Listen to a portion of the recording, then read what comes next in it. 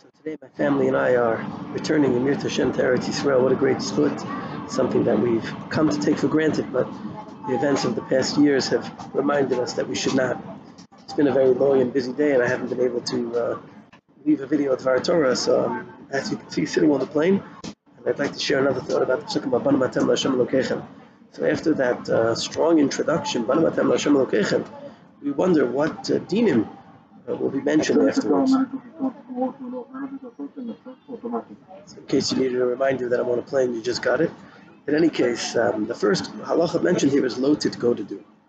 The question is, how does this halacha loted go-to-do connect to the introduction of Banu Matem L'Hashem Elokechem? So the simple pshat of loted go-to-do means not to make cuts in our skin.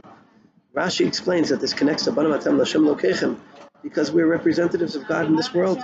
And as representatives, even how we look physically represents God to the world.